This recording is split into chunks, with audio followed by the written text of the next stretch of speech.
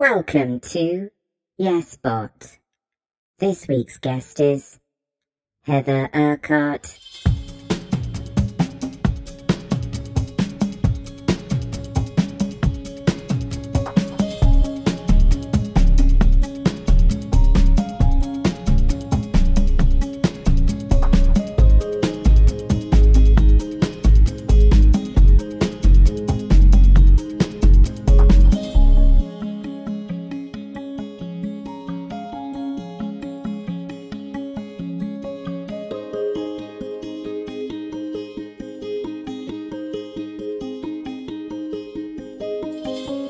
Hello everyone and welcome to another episode of YesBot, the podcast that's about improvisation and also building robots. Those are the two things that we talk about. Mostly improvisation though.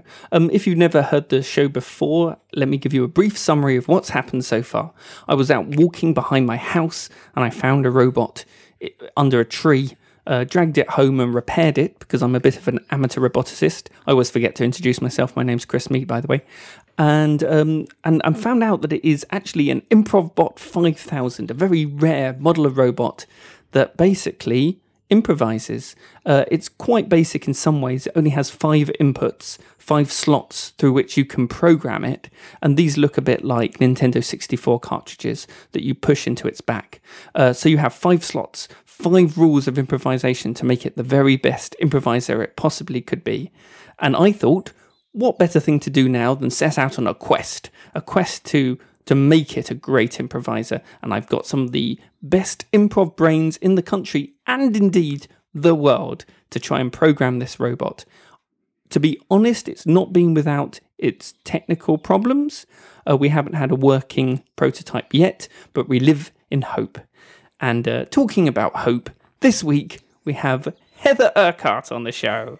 Hello, Chris. Hello, how are you doing? I'm doing fantastic, thanks very much. We are in an idyllic log cabin. We are. Which is very nice. There's a blue sky. There's birds tweeting. I think you can hear that. It sounds, people will think I've put this on, but this is actually... This is real. This is where we are. We're in an idyllic setting. Mm-hmm. Heather, thank you so much for coming on the show. It's a pleasure, treasure. Oh, look at you with your rhyming immediately. I would like you to present your improv credentials. Oh, Jesus. Yeah. Okay, hello, my name is Heather Urquhart. I am a member of the Maydays improvisation troupe. And also I improvise with Showstopper, the improvised musical, 10,000 Million Love Stories, Bumper Blighton Improv Adventure. My gosh. The Concept. Wow. I don't know, you know. I like to improvise. You it's do? Fun. A lot. So do you, though, Chris Mead. I like to improvise. That's why I've got a podcast about improv. Yes, so pretty much if it's improvised, I'm up for it. That's my credentials. That's lovely. Well, you are probably looking at this small gurney that I've wheeled up next to the table. What is it? You know what it is. It's the robot. Let me reveal it. Ta-da! Whoa! I know. It's been thoroughly rebuilt since last time. It's incredible. Do you like my new design? It's incredible. Yeah? Yeah, I love the wavy bits. Really? Yeah. I wasn't sure about the wavy bits. No, I like them. Okay, good. I'll keep them then. And the go faster stripes. It's an iterative process. Mm-hmm. So I will keep both the wavy things and the go faster stripes from now on. In all subsequent... I mean, I'm being pessimistic. Maybe this one will work and we won't have to do anymore. Of course it's going to work. You have hope. Let me turn him over. Mm-hmm. I say him, actually, is genderless. It over. And as you can see, these are the 5 slots. Here are your 5 cartridges. Thank you. You just speak into them to program them. Oh, that's good. So you've got these 5 rules of improv that you're going to impart to it. And then we're going to turn it on and do a bunch of scenes with the robot. Are we? Yeah. Oh, my God. Okay. So what do you want me to just take this one? Yeah, take the first one. Blow the dust off it. Okay. Cool. And then, what is your first rule of improv? Rule number 1. Well, I was wondering if I can program like an algorithm into it. Yeah, I'm up for anything. Okay. Algorithm away. So the first cartridge says observe and connect. Ooh.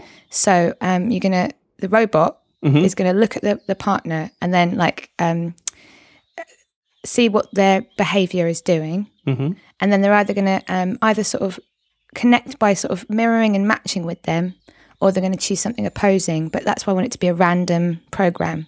Right. So they observe it and then they either kind of like match it or go the opposite way. Cool. So either a peas in a pod scene or a kind of opposites attract kind of scene. It could be more abstract than that if the robot is able to handle it. The robot is able to handle it. I mean, theoretically, it should be able to handle that. Why do you think that's important? What are your observations on that? You know when you've got that thing and you're in a scene with someone and then it's halfway through the scene, you're like, oh my God, I haven't really looked at you. Do you know what I mean? Oh, yeah, it happens all the time. But I have to look at John a lot, so that's a problem for me. But. Yeah, exactly. Sometimes it's difficult, but I think like really, really take the other person in at the top of the scene is the bottom line. I think observes probably if I had to simplify that cartridge down, it would be that. But yeah, just really take the other person in and make sure you're building it with them, I think is the thing. So this is kind of yes and in fancy clothing. I suppose it is, isn't it? I agree with you. I think there's a real importance to eye contact in connect. Eye contact is one way of connecting, but there should be a connection between the two partners. Yeah. I like how you've put it in sort of robot language a little bit. I wouldn't have done, but you said we're making a robot. We are. So I was like, right, okay. Observe and connect. Yeah. Yeah, that's well, great. Like if I was thinking about it in robot terms, like if you boil it right down, what am I asking this robot to do? Mm-hmm. You know, if it didn't have... Because I suppose I'm much more of a sort of touchy-feely, emotional improviser, but that doesn't work for everyone, does it? Not for everyone, but I would argue that it is something that everyone should learn how to do if they want to be a good improviser. So if a robot had to do it, what would that look like, I was thinking? So I was thinking, yeah, see what's happening with the other person, and then either kind of enter their emotional state or find a way that connects you. Great stuff. And much better than Observe and Destroy, which would have been a really risky short scene. thing. It'd be a very short scene, I think. We wouldn't be here for very much longer. No, don't do that, please, robot. Rule number 2. Define the relationship. Define the relationship. Yeah. That sounds like a very robotic way of talking about a very fleshy, organic subject. Yeah, well, I've really gone for this robot thing. No, I love it. Okay, good. Because again, like I said, I'm much more sort of, as an improviser, I think, I've got like softer edges of the way I think about scenes. Like I'm not a very technical improviser. So it's quite an interesting thought experiment to be like, okay, so if you have to really put instructions to that, what is it? So I was like, well, define the relationship. Well, right, that it is an interesting thought experiment. I mean, it's really weird that this is actually happening, and I do really have a robot here that we're programming. Yes. But if we hadn't, it would have been a good thought experiment. Exactly. Mm. So I wouldn't want to be like clinical about it and be like, oh right, hang on a minute, is it my dad? Tick. But it's more like, okay, what is this thing with this other person or lamp or whatever you're playing? What is the relationship between me and this lamp? Yeah, exactly. Or these two sharks or whatever it is. What's the relationship? So why is it so important to do that so early on in a scene? Well, it's funny, isn't it? You said the first one was yes and in a fancy dress. I suppose this is who, what, where in a fancy dress, isn't it? It is, yeah. Who are we to each other? Why is this important? Why does it matter? If it's two strangers, it's a lot of hard work to do in a scene before it starts getting interesting. Do you subscribe to the theory that audiences can't relax until they know a certain measure of what's happening in the scene? Because we as improvisers don't generally have costumes and don't have set, that until we have defined, you know, a section of this platform, the who, the what, the where, the relationship, that really the audience are squirming in their seats a little bit. Do you think that's true? Yes, but I don't think it necessarily means that it has to be overt. Like, I think the audience squirm when they can see that the improvisers aren't comfortable. So I don't think that means being like, hello, Mrs. Jones, I've brought your post. What a lovely sunny day here in August in Austin. That's the name of a hot sauce, August in Austin. I don't think it has to be like lay out the facts in a clinical way, but I think even for you, just checking and going, hang on, what does this relationship feel like? And then defining it for yourself almost. I don't think it has to be like endowing everything and making it too but you need to know, and ideally your partner shares that world with you. Yeah, absolutely. And then you can get on with improvising. Exactly. Just get on with it then, I think. And maybe even relationships are the wrong word. It's like, how do you feel about each other right now? Because it might be, there's a million friendship scenes, for example. Friends that are good friends, friends that I've just met. I was listening to another podcast called The Liturgists, and they were talking about personality, and they were saying how everyone thinks that your personality is fixed.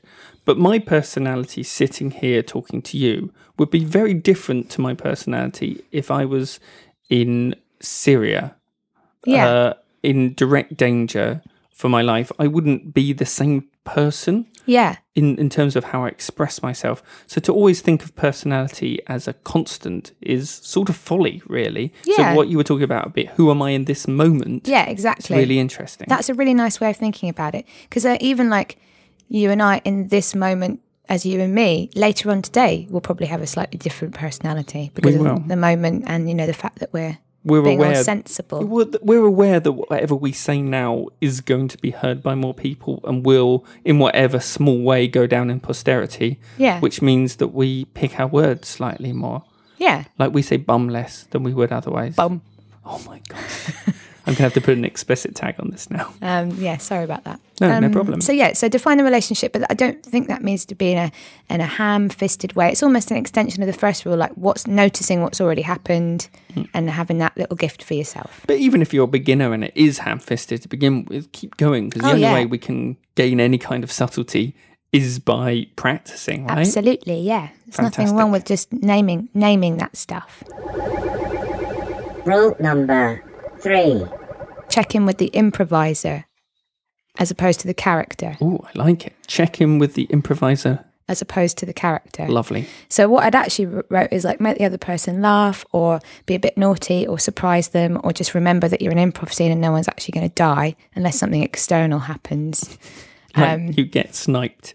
Exactly, but that's not in your control. It's not. No, it's not in your domain, your sphere of influence. It's like... Imagine you did get sniped in an improv scene. It would be quite a good way to go, I think. Do you think so? Doing what you love? Yeah, absolutely. You wouldn't be aware of it. You're in the middle of doing something you really enjoy. Yeah.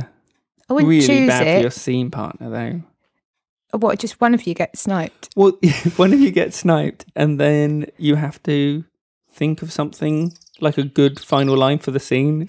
What, you'd carry on the scene? You have to. If you and I were in a scene and I got sniped, you'd deliver one final line. Yeah, I would. I'm disgusted. Why? The audience, some have paid to be there in some Yeah, but this is my death. I want the last word. It's 10 seconds. And then you get sniped. You're not going to get up from that. That's true. That's true. Yeah, and at least we've given them a good show. That's all right. Okay, well, if we're in the scene together ever and I get sniped, that's fine. Command number 3 is the show must go on. I guess so, yeah. I know it's not that. Sorry, you go on with your... Is it a bit nebulous? I mean, No, I understand. I do. Yeah, the thing I was saying before about like being in a scene with someone and then noticing you haven't looked at them. It's just the same thing again, because like, especially when you improvise with people often, you know them pretty well. So it's just like... Okay, so obviously we're in a scene in a church and we're playing 2 schoolgirls, but then it's also, we are Chris and Heather. Yes. So just like really catching that person's eye and just surprising each other and remembering that it's improv. I may have said this before on the podcast, but I really like the idea that every scene has 2 scenes going on. We should call them scene A and scene B. Scene A is between the characters and scene B is between the improvisers. Exactly. And good players can tilt the scene so that either A or B catch the light more. I totally agree. And that's quite good. It can obviously be used for evil when people just go completely meta or corpse just to they think makes the scene funnier. Yeah. But just to see the character reaction, the improviser reaction, that kind of tension between those 2 states, I think is great when it's done well. I totally agree. I mean, for me, that's much of the reason I love this art form is because you're watching 2 relationships and that's a delight, I think. And I think you described it beautifully because, it can definitely be used for evil. And it can also be used out of fear, like people bailing on the reality of the scene and making it really hard for their scene partner by, making that too overt. But I think when it's done beautifully, it's lovely to watch that. So yeah, so in short, pay attention to scene B. How are you, Chris? Would be my way of thinking about it. Oh, that's very nice. So check in with the characters, check in with the improvisers. Yeah. Rule number 4. Touch a thing or the other person. Touch a thing or the other person. Yeah. Oh, great. So like either pick something up or go over and ruffle the person's head. I am slightly scared about programming this into a robot, but Why? what happens if it touches the wrong thing? I don't think it will. Okay, no, I have faith It's in intelligent, right? it. Well, it basically has these 5 laws to guide its behaviour. Well, it's imaginary things. Is that going to be all right with the robot? I should say that I haven't programmed in any kind of safeguards like do not harm humans. It's Can you literally program these that in 5. as well? Well, you can with one of your 5. All right, so touch a thing or the other person, but as long as it's not anything that's going to hurt them or their genitalia. We can put that in parentheses. Great. From a point of observation, you're describing connecting with the imaginary scene, connecting with the person that you're with, Yeah. and then connecting with the environment, right? Yeah. So why is that important to you? Why do you think the environment is such a big deal? Well, it looks nice. It does. That's always a bonus, isn't it? Nobody wants to watch 2 people standing having a chat. Or maybe they do if it was a really good chat. But I actually think the pressure then to actually say clever, funny things is more. So for me, it's just about like taking the thought out of it a bit. And I think like I like scenes where I have like a visceral reaction to them. You know, so if you're watching people being tactile or picking things up and interacting in their environment, for me, it makes me appreciate and be more drawn into that scene.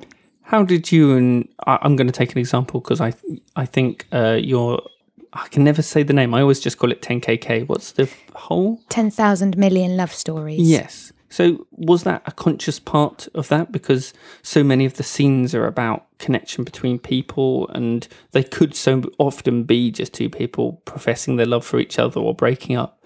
How did you fold environmental work into that? And we were a bit weird, actually. We went down to the South Bank and we watched couples. Right.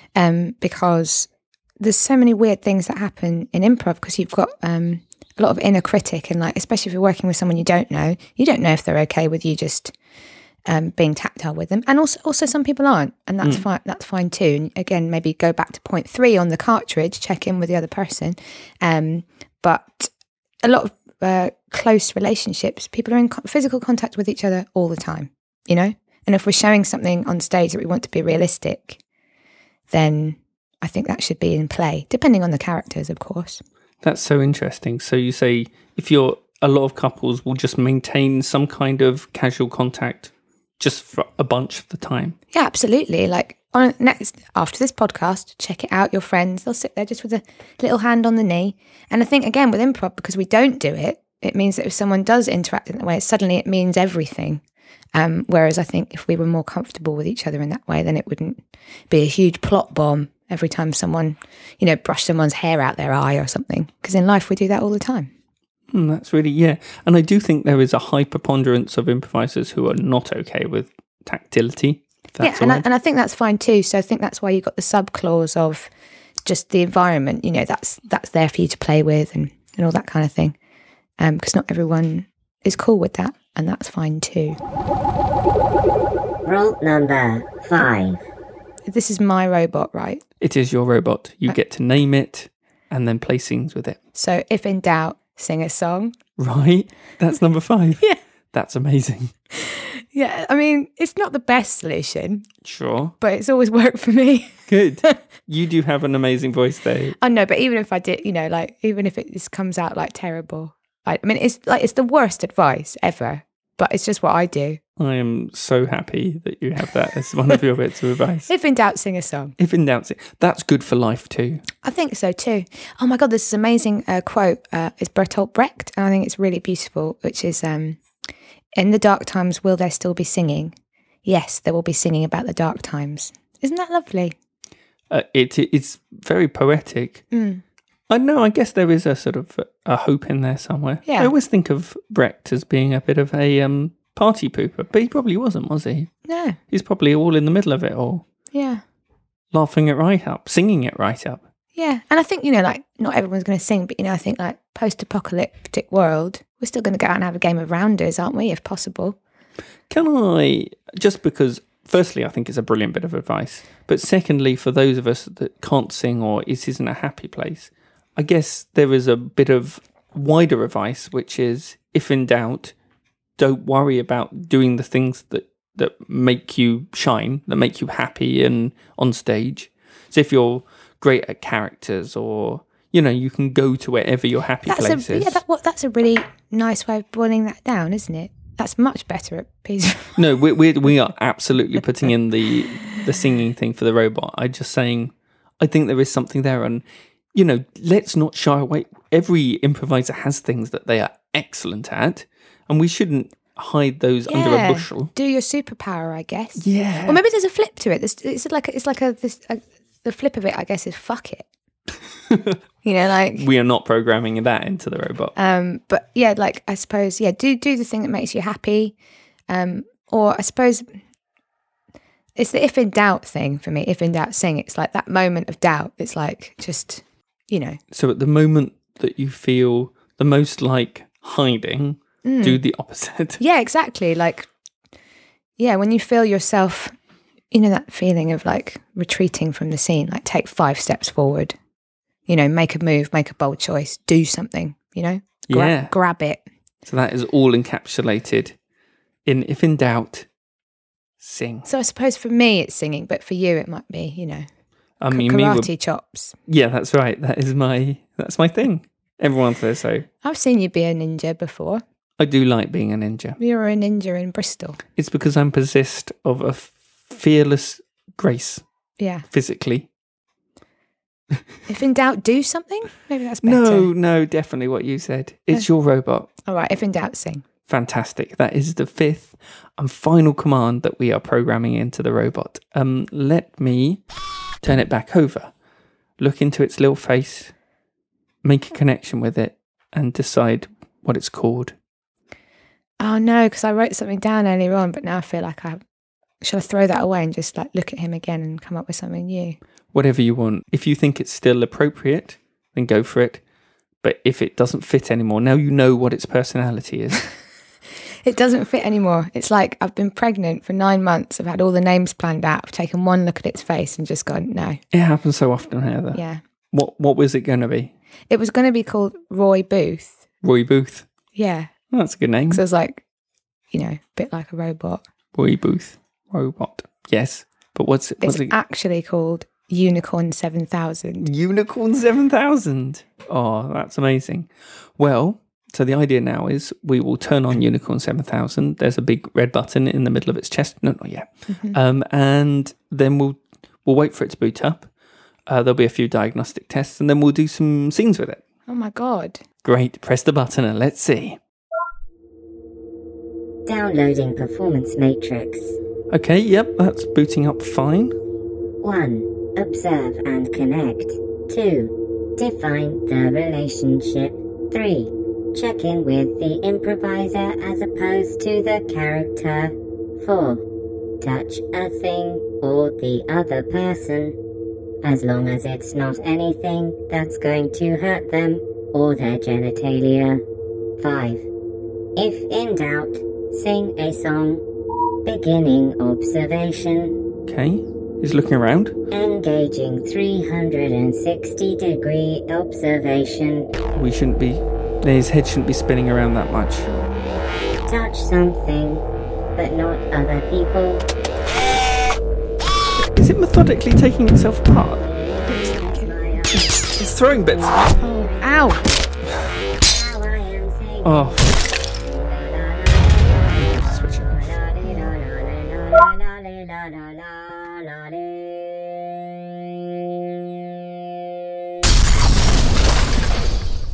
Beep. Oh, you're doing the noises. Well, I mean, I think we're both quite hopeful people. Yeah, I think we are. So optimistically, Unicorn 7000 will rise again one day. I think so. This is just version 1. Yeah. It'll be okay. And over and above that, those were good rules. So I'm sure that will help someone somewhere anyway. I hope so. Heather, where else could we find you on the World Wide Web?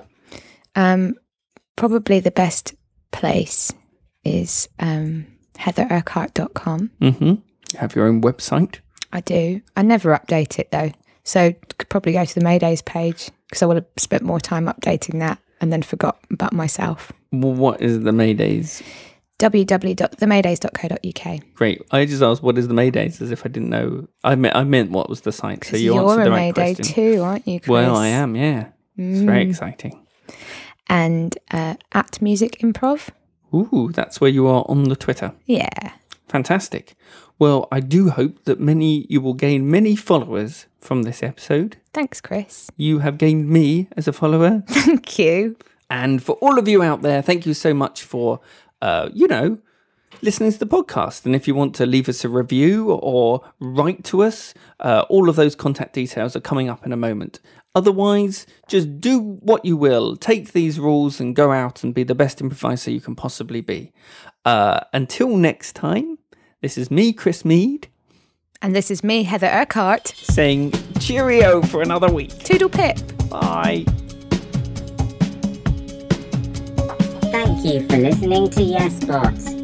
You can talk to me on Twitter at YesBot5000. Hey, why not join our listeners group at facebook.com/group/YesBotClub. You can also email me on YesBot5000@icloud.com. Your host was Chris Mead.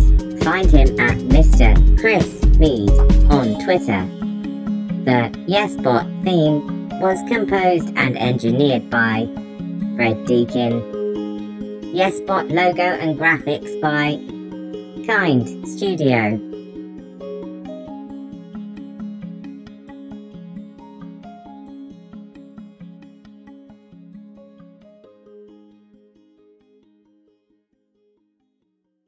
Okay, I love you, goodbye.